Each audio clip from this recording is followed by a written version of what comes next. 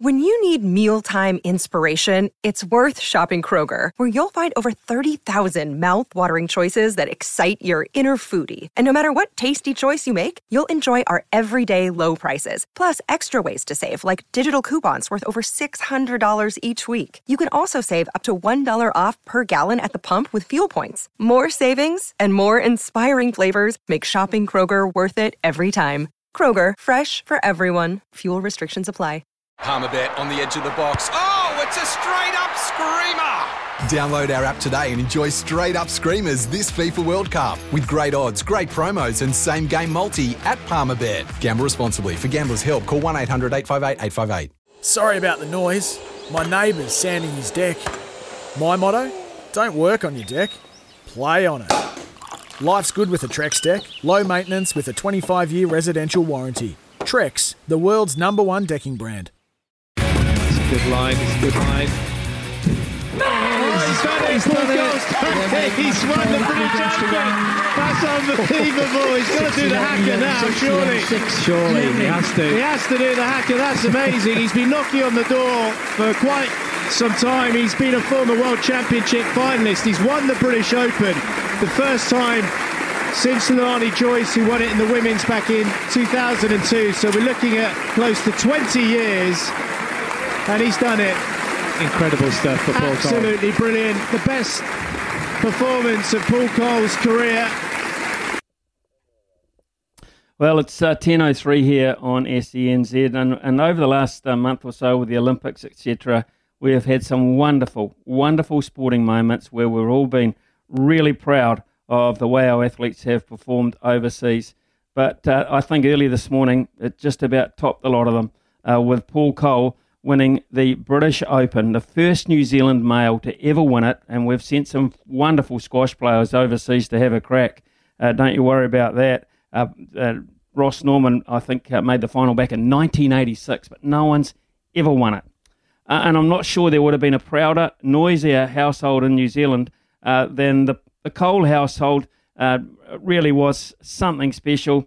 Julie Cole, proud mother of Paul Cole, joins us on the line this morning. Just when you saw that final, that match point, what were your feelings, Julie? I actually was a bit stunned. Absolutely over the moon. Yeah, my husband's with me, Mike, as well. He's here as well. Yeah, well, just... Well, this is just... folks, it's great to have you both with us. Mike and Julie Cole are going to share this interview, which is great. So I'll throw the questions out. You can nod to each other who wants to chip in with them, because it's a real team process, this. And I think that's the story, isn't it, really? It has been such a team effort to get Paul from, down there on the coast to get to this point. A lot of sacrifice.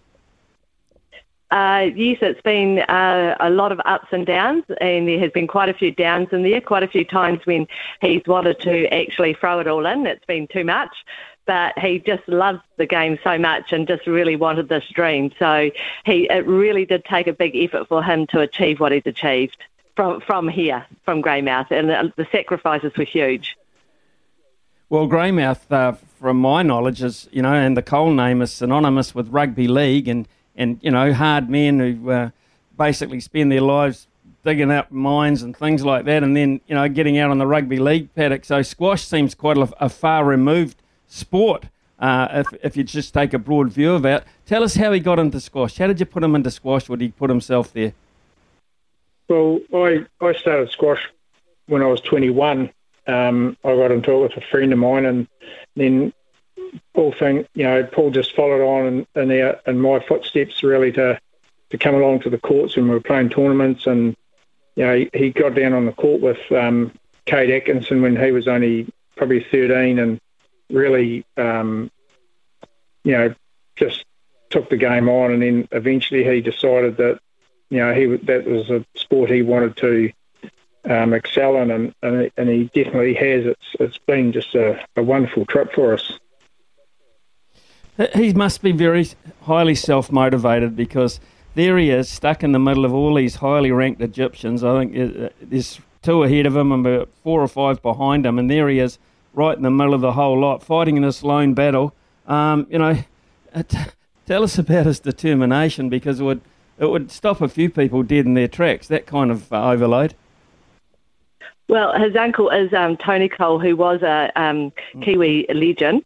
So he has got that, comes from the Cole name. It's in the blood.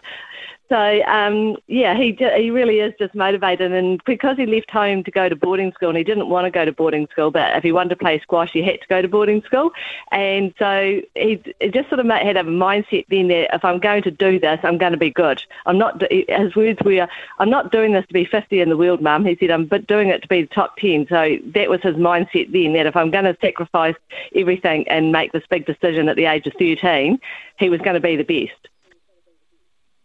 It's a tough time, particularly if you're on the road overseas, and it's not easy as a family to get there in person and support. How closely have you been able to follow? It doesn't get as much coverage as it should. Squash, it might get some more now, thanks to him. But I just wonder how close you've been able to keep up with him. We can follow him on Squash TV, so we watch all his games. The PSA World Tour, they have a coverage of all the tournaments now, so we actually do get to see most of his games. And we've been overseas and watched them a few times. Oh, that's great that you've been able to do that. I mean, and this is he's been knocking on the door of this, but these Egyptians, Mike, have been standing in his way the whole time.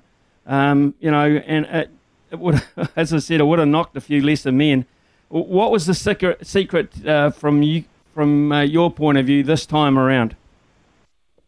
I just sort of asked him to stay calm and relaxed, and just didn't try and put any pressure on him that he can do this. We knew that in his own mind he really, really wanted this and he could do it. And this is some of the best squash I've ever seen Paul play. And thanks to his coach Rob Owen, who's actually just brought him on leaps and bounds in the last 2 years, and he spent last week with Rob and really it's sharpened him up no end, and he's got a great team of supporters behind him, with Naylor and his mental coach over in Holland. It's just been awesome to see him get to where he's got to. So were you hoping to get there for this? We had our tickets booked to go last year. We were supposed to go in May, and then COVID hit in March, and it all got cancelled. So there was a group of friends of us going. There's 6 of us going over there to watch him play the British Open. So we've got those in credit, and we were hoping to get there this year, but obviously with COVID, we can't get back. It's a problem. So without isolating, and so we couldn't go. But yeah, we had our tickets and everything booked last year.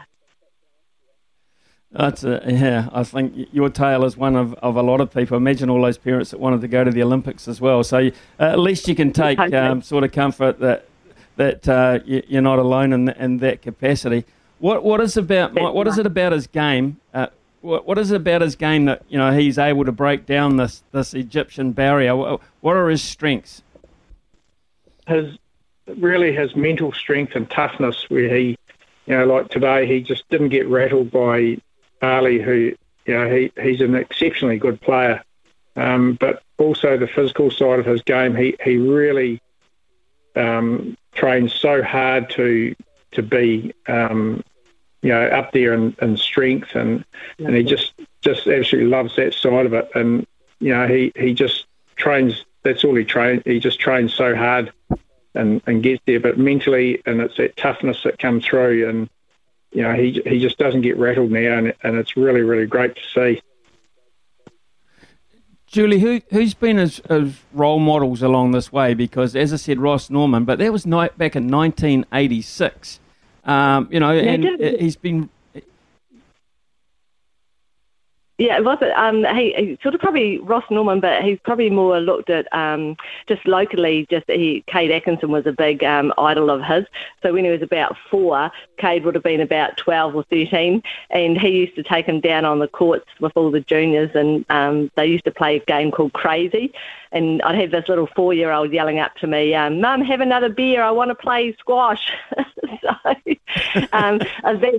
That's sort of where it started. And then Cade, when he got to about 18, went to Auckland, had a bit of a go at it, and Paul said, "I want to do what he's doing." So that sort of, and then he started following some of the, top players then. So Stu Davenport's actually helped him along the way quite a bit. And about 3 years ago, he had a big input into him. He was struggling a bit, and he's helped him a lot to get where he is too. In terms of the post-match presentation, I saw him. He was pretty stoked. It was very evident about that, quite emotional. Look, what he mentioned during that, I spoke to Mum and Dad. That was one of my first calls. What was the conversation about?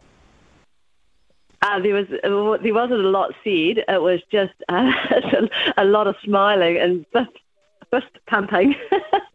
Yeah, so we will talk to him later in more detail. But he was just so, he's wanted one of these big tournaments for so long, and he's come so close, and we have to keep picking him up, saying, it's going to come, hang in there, it's coming. And he's had a lot of disappointments where he's just been nipped at the in the fifth set and things like that. So it was just huge emotions. Yeah, and he really didn't say a lot, did he? No, he couldn't say anything. He was just a big smile on his face, and it was, just awesome.